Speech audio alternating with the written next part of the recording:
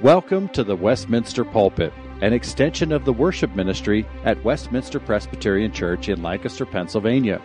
Please contact us for permission before reproducing this message in any format, and may this sermon nurture your life in a meaningful way as we proclaim our Savior. We now join our Senior Associate Pastor, Dr. John Light. Turn with me to 2 Samuel chapter 14, continuing our study in this book. We've seen in recent weeks the sin of David with Bathsheba and the taking of Uriah through his murderous plot. We have seen Nathan the prophet confront David for his sin and David repent. And we've seen the slow but sure unfolding of the consequences in David's household of the profound sin that David carried out and the discipline of God with other sins unfolding. And we come this evening to look at chapter 14, which tells us how Absalom, one of David's sons, comes to return to Jerusalem. But to do this and to understand the context a bit, we must set the scene by looking at the final verses of chapter 13. So we're going to read the last three verses of chapter 13, and then we're going to read chapter 14 in parts as I preach. Let's give attention to God's word in chapter 13 at verse 37. Absalom by now has engineered the murder of Amnon, his brother. And now we read the word of God. But Absalom fled and went to Talmai, the son of Ammihud, king of Geshur. And David mourned for his son day after day. So Absalom fled and went to Geshur, and was there 3 years. And the spirit of the king longed to go out to Absalom because he was comforted about Amnon since he was dead. Reconciling relationships can be very difficult, especially in even family relationships. The backstory of this alienated relationship of David and his son Absalom is very messy. As I just alluded to, Absalom had murdered his half-brother Amnon after planning this murder for 2 years after Amnon had violated his sister Tamar. And part of the reason that Absalom carried out this murder of his brother was that King David had been passive in dealing with Amnon's crime. David had apparently simply looked the other way and avoided the issue of justice. He didn't do anything. So Absalom took justice into his own hands, which the Bible calls vengeance, and he carried out this dark plot to murder Amnon. That was the sermon last week. Then Absalom fled to Geshur. This is a smaller kingdom east of the Jordan, east of the Sea of Galilee. And we find that he is in self-imposed exile for 3 years. Now, his maternal grandfather was Talmai, so it would be a natural place for him to flee. His grandfather was the king of that land, and so he was taken care of there. And again, David does nothing. A lot of ink has been spilled over the last verse of chapter 13, where it says, "And the spirit of the king longed to go out to Absalom." A lot of commentaries write about the questionable translation here and the uncertainty of whether it should be translated this way or whether it was that David planned to go out against him or thought about going out against him militarily. There are different ways the verse could be translated. And the same goes with chapter 14, verse 1, about what the translation should be. But in any case, we see that David was doing nothing to solve this alienated relationship and the crime that had been done. He could have marched to Geshur and certainly been victorious and demanded that Absalom be returned for justice, but he did not do that. He didn't do anything with Amnon's crime. He didn't do anything with Absalom's crime. Are we seeing a pattern here? But isn't this often a typical pattern for family relationships as well? There can be love for a child or a family member, or this can happen in the body of Christ or in your place of business. There can be a wish for reconciliation, but issues of sin and justice, or of ongoing bitterness or anger, or the issues concerning confession and repentance, or pride, or all of the above, these get in the way of reconciliation. And typically on both sides. And so these types of things often create a messy quagmire of non-reconciliation. And we know as well that the Bible says, as far as it depends on you, live at peace with everyone, which implies that often you could be perfect and do everything in a biblical and scriptural way, but reconciliation is not something that can be achieved in this life. But clearly, David the king was very weak in his calling as a father and as a king. The king was called to administer justice with these sons. And so we see the terrible brokenness that unfolds. And we would also note that this is not surprising in a culture of polygamy. David had multiple wives, which was clearly against God's moral law, and the consequences unfolded in that regard as well.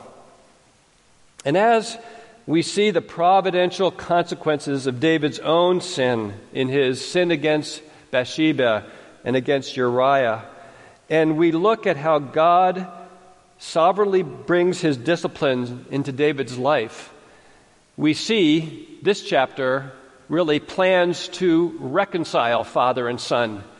And it's almost a jarring thing to look at this portion of the book of 2 Samuel and see these various efforts and see the slow unfolding tragedy of David's household.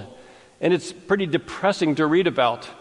And so we have to remember there are the schemes of man and the sins of man, but then there are, above all of that, the wise and good purposes of God.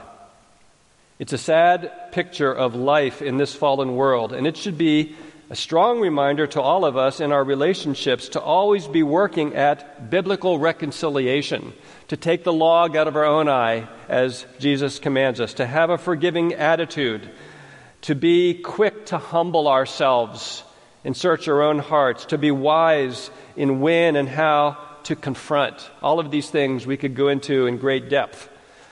But we want to look this evening at chapter 14 under three headings, three schemes, we might say, that did not solve the problem of alienation. First, there is Joab's scheme. We're going to see that in verses 1 to 20. A clever scheme of action. And then secondly, we'll see David's scheme. I guess you could call it a scheme. It's a passive scheme of avoidance. And then thirdly, we see Absalom's scheme in verses 25 to 33. I would call his scheme an ambitious scheme of treachery and betrayal against his father. But as we will see, the amazing truth of Scripture is that God was working out his purposes for good, ultimately in the sending of his Son, Jesus Christ, even through the sinful schemes and the sinful actions of sinful human beings. Let's look then first at Joab's clever scheme of action. I want to read verses 1 to 3 as we begin to look at this. Now Joab, the son of Zeruiah, knew that the king's heart went out to Absalom. Now remember, or if you didn't know, Joab is one of David's foremost generals. Joab has been guilty of murder himself. Joab will be ultimately executed by Solomon when he reigns.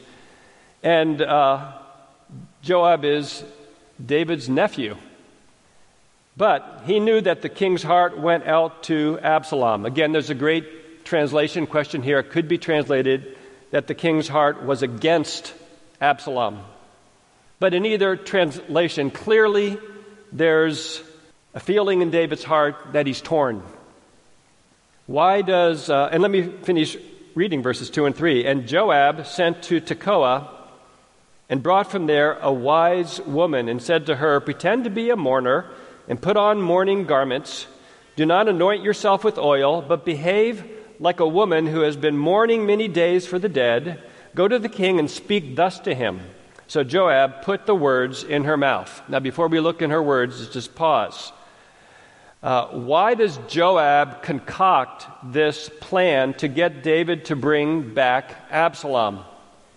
We're not specifically told.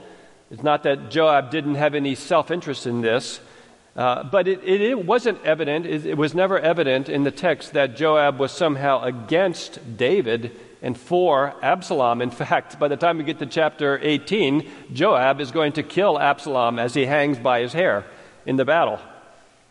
No, as the story unfolds, Joab stands with David and against Absalom in the eventual rebellion of Absalom. Joab is for David, and he's for the kingdom to prosper and the unity of the kingdom to prosper. But Joab most likely saw this alienation of David from Absalom as a possible great disruption to David's kingdom. Amnon is dead. Amnon was the firstborn son, the crown prince, so to speak. Absalom is now evidently the crown prince in exile, so it does not do to have the king alienated from the crown prince. By the way, in chapter 3, we see that there was another son, Chileab, son of Abigail, who is mentioned, who would have been the second-born son, but most likely, most commentators take it that since he's never mentioned again, he has apparently died by this time. We see then that Joab is trying to solve a problem. His plan: get David to bring Absalom back to Jerusalem. Get them reconciled. Get them back together again. We need a unified kingdom and monarchy. But as the story unfolds, we see that that's easier said than done. At least true reconciliation. And to carry out his scheme, Joab comes up with a plan. And as we see his plan unfold, we notice that in some ways it's similar to the method that the prophet Nathan used in chapter 12 in confronting David. There are similarities, but not that similar. Nathan had spoken a story to David about a poor man with one sheep, and you can look back at that story, but that story turned out to be a parable, and Nathan could say to David, "You are the man."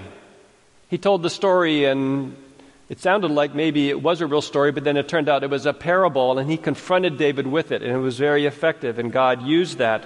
But Joab takes this right, and I would say moral approach that Nathan used and turns it into really a deceitful and over-the-line scheme. He employs this woman from Tekoa. Tekoa was 10 miles away from Jerusalem. David must not have known her situation. Apparently she was known for her wisdom or her counsel, her ability somehow to speak. And Joab takes this right approach and puts words in this woman's mouth. And we want to see what she says here. And I'm going to read and comment about the rest of our text here in verses 4 to 20. Hear the word of God. When the woman of Tekoa came to the king, she fell on her face to the ground and paid homage and said, "Save me, O king." And the king said to her, "What is your trouble?" She answered, "Alas, I am a widow. My husband is dead, and your servant had 2 sons, and they quarreled with one another in the field. There was no one to separate them, and one struck the other and killed him. And now the whole clan has risen against your servant, and they say, 'Give up the man who struck his brother, that we may put him to death for the life of his brother whom he killed.'" Sounds familiar, right? Sounds like it's Absalom and Amnon. "And so they would destroy the heir also. Thus they would quench my coal that is left, and leave to my husband neither name nor remnant on the face of the earth." Now remember, this is a made-up story. This is not true. She's making this up. Joab has put these words in her mouth. Verse 8, then the king said to the woman, go to your house, and I will give orders concerning you. That's kind of a halfway answer. I'll take care of it. And that's not satisfactory to the ends that she and Joab have, the goal of her little speech to him. And so verse 9, and the woman of Tekoa said to the king, on me be the guilt, and my lord the king, and on my father's house. Let the king and his throne be guiltless. So she's obviously asking for more from the king. The king said, if anyone says anything to you, bring him to me, and he shall never touch you again. All right, now we're getting there somewhere, right? This is a more full promise to her. I'll take care of it for sure. He shall never touch you again. Then she said, please let the king invoke the Lord your God, that the avenger of blood kill no more, and my son be not destroyed. Now remember, this is just a story. She's making it all up. But she cites the Old Testament law about the avenger of blood. There was allowance in the Old Testament for justice to be carried out by the avenger of blood, a relative who could take justice into his hand and kill someone for his crime. And she's asking David to swear by the Lord that he will not let the avenger of blood do this. So she's pressing him on this. And David responds in the middle of verse 11. David said, as the Lord lives, not one hair of your son shall fall to the ground. So David takes an oath on the Lord's name. Then the woman said, so she's still not done. Please let your servant speak a word to my lord the king. He said, speak. And the woman said, now notice, I'm not going to read this yet. Let me just say this. She's going to turn this like Nathan did to be an exhortation to David about his situation. Here's where she does it. And the woman said, why then have you planned such a thing against the people of God? For in giving this decision, the king convicts himself, inasmuch as the king does not bring his banished one, that's Absalom, home again. We must all die. We are like water spilled on the ground, which cannot be gathered up again. But God will not take away life. He devises means so that the banished one will not remain an outcast. Now, I have come to say this to my lord the king, because the people have made me afraid, and your servant thought, I will speak to the king. It may be that the king will perform the request of his servant. For the king will hear and deliver his servant from the hand of the man who would destroy me and my son together from the heritage of God. And your servant thought, the word of my lord the king will set me at rest, for my lord the king is like the angel of God to discern good and evil. The Lord your God be with you. Wow, what a speech so far. In other words, she turns it to exhort David about his son and what he hasn't done. She implies somehow that this is against the people of God. She talks about death and being spilled out on the ground. And then she smoothly transitions back to her own case, remember, a make-believe case, and talks about that again and apologizes that she's had to come to the king essentially about this.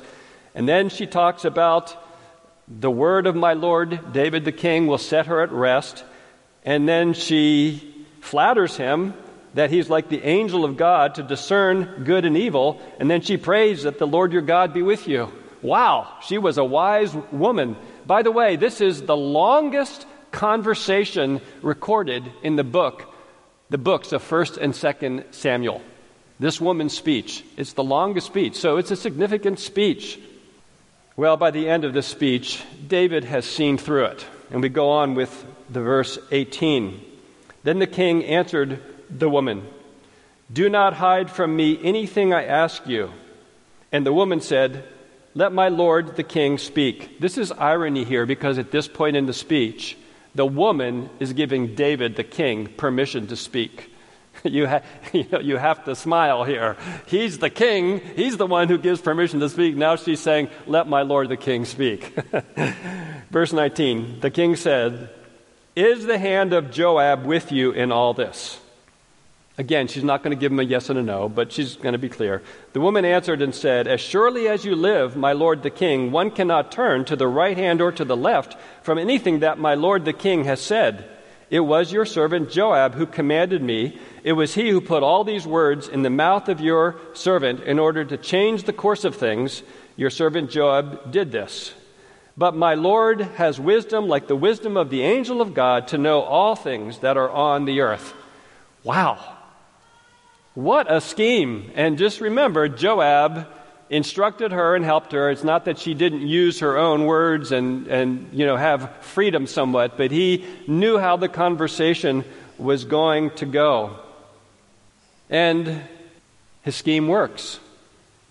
Ultimately, it's going to fall on his face, but it works. Note some of the characteristics of this conversation. Number one, it's deceitful. It goes way beyond Nathan's use of a parable to confront David. It's downright deceitful. It's manipulative. It's coercive. Getting David to swear on oath. It contains flattery. It clearly has goals to achieve an external outcome, to get Absalom brought back, in a sense, to coerce David to do that, but it misses the heart of biblical wisdom. It's not truly godly or wise, it's only clever and powerful. This is just some of what we could say about Joab's attempt, Joab's scheme. And we want to make two applications as we think about what Joab was aiming for here. Number one, in our relationships, beware of deceitful and manipulative behavior. Joab saw a problem and he took action, but it was the wrong kind of action.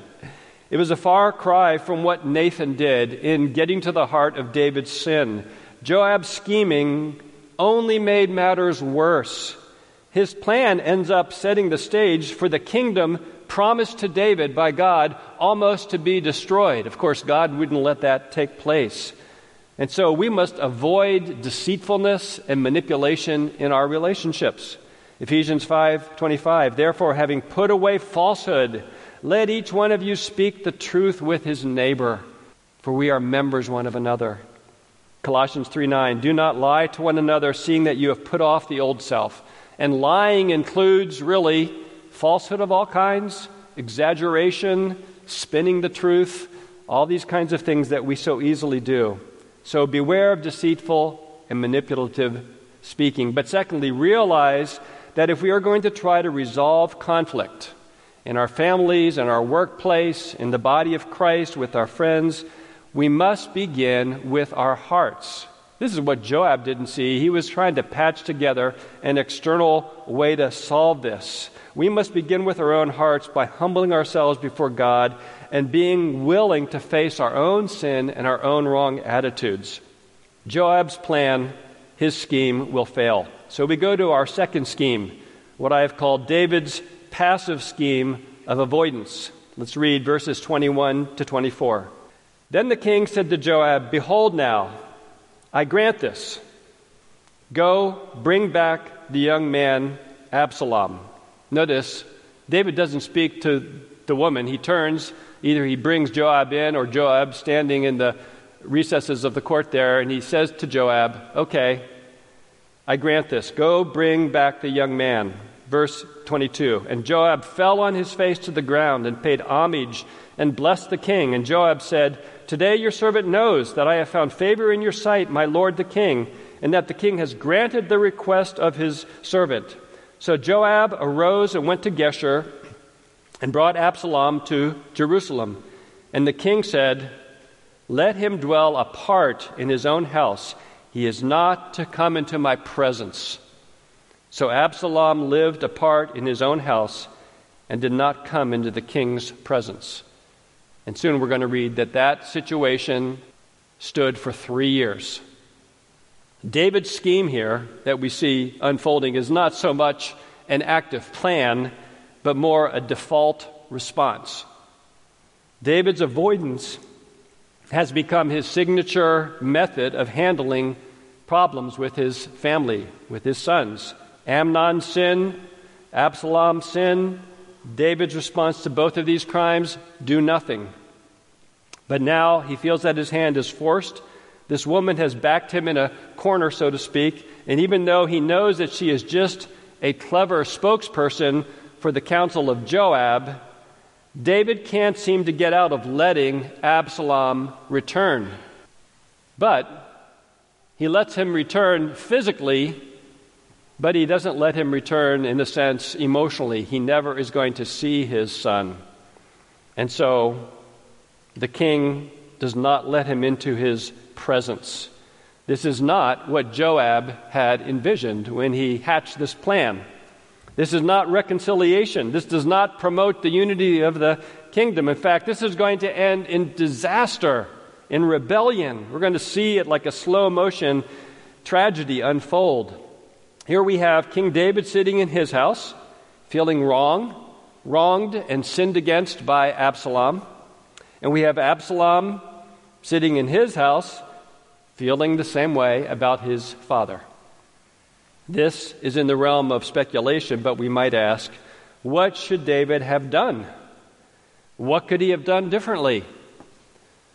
Of course, this is a complex question because there were not just issues of reconciliation, but as we said, David is the king, and it was his duty to administer justice. Israel was a nation that was to be governed by God's written law, his word, his moral law. Probably Absalom should have been brought back and executed for murdering his brother. Or maybe David should have made the banishment official. Remember how Cain was banished for murdering his brother? Justice would have required some level of punishment at least. Of course, I'm sure that it was hard for David to administer justice in the case of Absalom, since it was the very absence of justice from David in the case of Amnon that led to Absalom taking matters into his own hands and murdering Amnon in vengeance.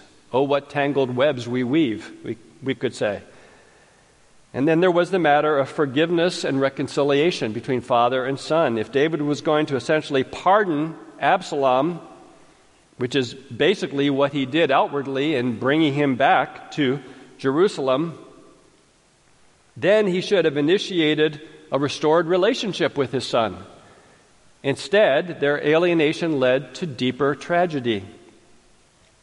What can we say on this point about avoidance? I would make 2 points. Avoidance is not the same as overlooking sin in love.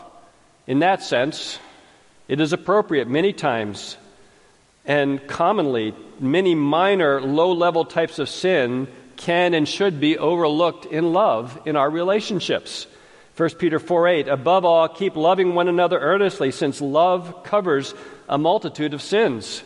I don't believe that Jesus rebuked the 12 apostles every time they sinned when they were living with him all 3 years. And, I'm sure that he just selectively decided when to confront them about a particular sin. I'm sure he overlooked lots of sin in love. But there is a time to face sin and to seek to deal with it. There are appropriate times of wisely confronting sin. And so even in the church, there are times to exercise church discipline. But secondly, we must guard our hearts against unforgiveness. David, in his avoidance, is a negative example for us when he let Absalom return and he refused to let Absalom see his face. Either he should have administered justice or he should have reconciled to his son. He shut Absalom out of his life, and we don't know how dark Absalom's heart had become at this point in terms of his ambitions and plans for rebellion, as we'll see unfold. And we don't know exactly what was going on in David's heart, but I'm sure for most of us, most of the time, whether or not there can be relational reconciliation, listen to me here about this, whether or not there can be relational reconciliation, whether or not the other person is repentant and asks forgiveness, you and I almost always need to work on our own hearts before God. We must seek God for a heart of genuine humility before Christ and looking to Him and asking for His love and seeking a heart of forgiveness. And that comes only by the power of Jesus Christ and the gospel in our lives. I think David, in this time, in this part, even though he was a man after God's own heart, he's a negative example for us, warning us in these areas of our own lives. Well, finally, let's look at Absalom's scheme in verses 25 to 33. I've called it Absalom's ambitious scheme of treachery and betrayal. Look how this section starts in verses 25 to 27, where the narrator gives us an inspired look at the character of this man who will betray and treacherously seek to overthrow his father. Now in all Israel, there was no one so much to be praised for his handsome appearance as Absalom. From the sole of his foot to the crown of his head, there was no blemish in him. And when he cut the hair of his head, for at the end of every year he used to cut it when it was heavy on him, he cut it. He weighed the hair of his head 200 shekels by the king's weight. There were born to Absalom 3 sons and 1 daughter whose name was Tamar. She was a beautiful woman. What picture do we see here? Well, it's almost humorous in the way it's stated, isn't it? Think vanity. Think focused on his outward appearance. Here's a man enamored with himself so much that when he cuts his hair at the end of every year, he goes to the trouble to weigh it and to calculate the weight and to tell everyone it's about 5.5 pounds of hair. This is the very same head of hair that's going to cause him to be put to death when it gets all tangled in the trees in the battle scene. And it also reminds us of Samson and his hair. And we know that Samson was far from a perfect judge. He had many areas of sin. And in verse 25, when it talks about him being handsome and in this extravagant way, the narrator says, from the sole of his foot to the crown of his head, there was no blemish in him. It has to hearken back to King Saul. Remember, King Saul was described as someone who was a head taller than everyone else and was handsome. And we all know what happened with Saul and what a terrible king he was. So verse 26 brings to mind Samson, verse 25, King Saul, and verse 27 brings to mind a picture-perfect politician with 3 sons and a beautiful daughter. You know, if he were a politician sending out campaign folders right now, the family would look really good, wouldn't they? And we'll find that in the next chapter, he steals the people's heart from David. Everyone would ooh and ah over him. But notice, all of these are externals. There is no mention of a heart for God. No, instead, Absalom has a heart for getting what he wants. And now look at verses 28 and to the end of the text, where we see how Absalom gets what he wants.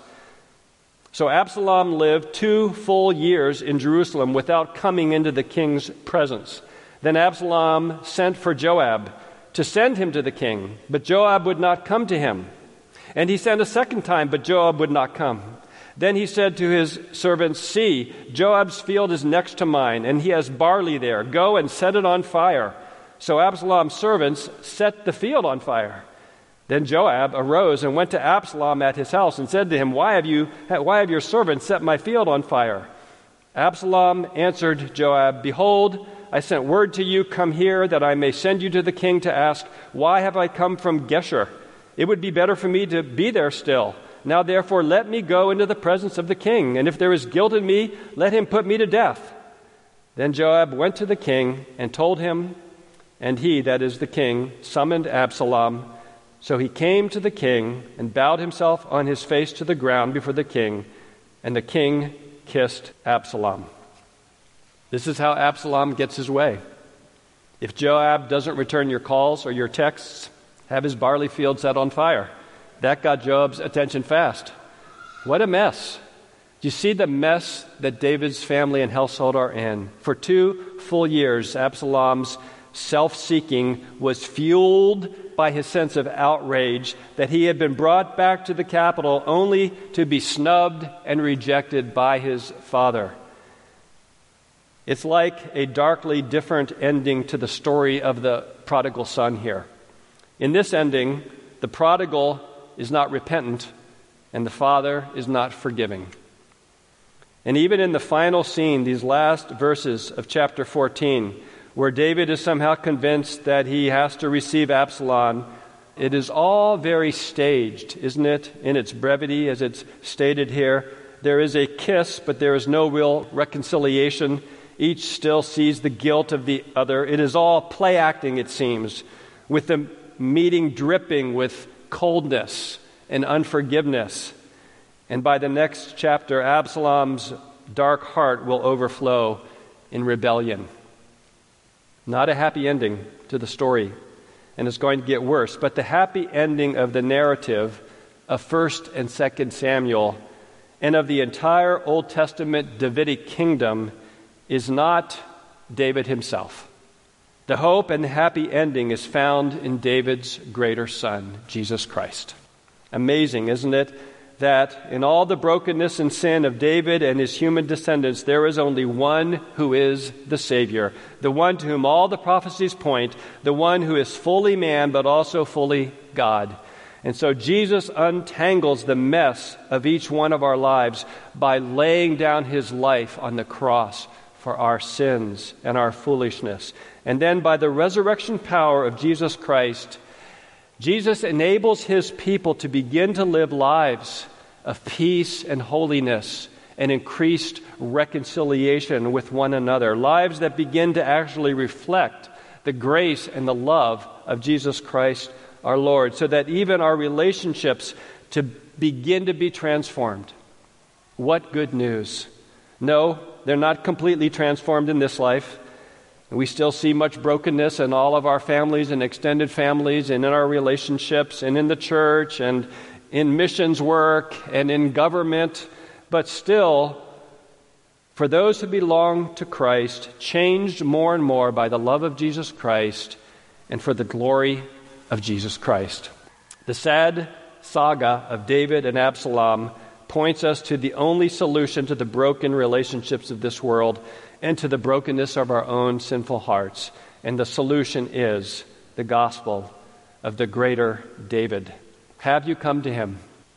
Is your life a mess? Maybe it's outwardly together, but you know inwardly you need Jesus Christ.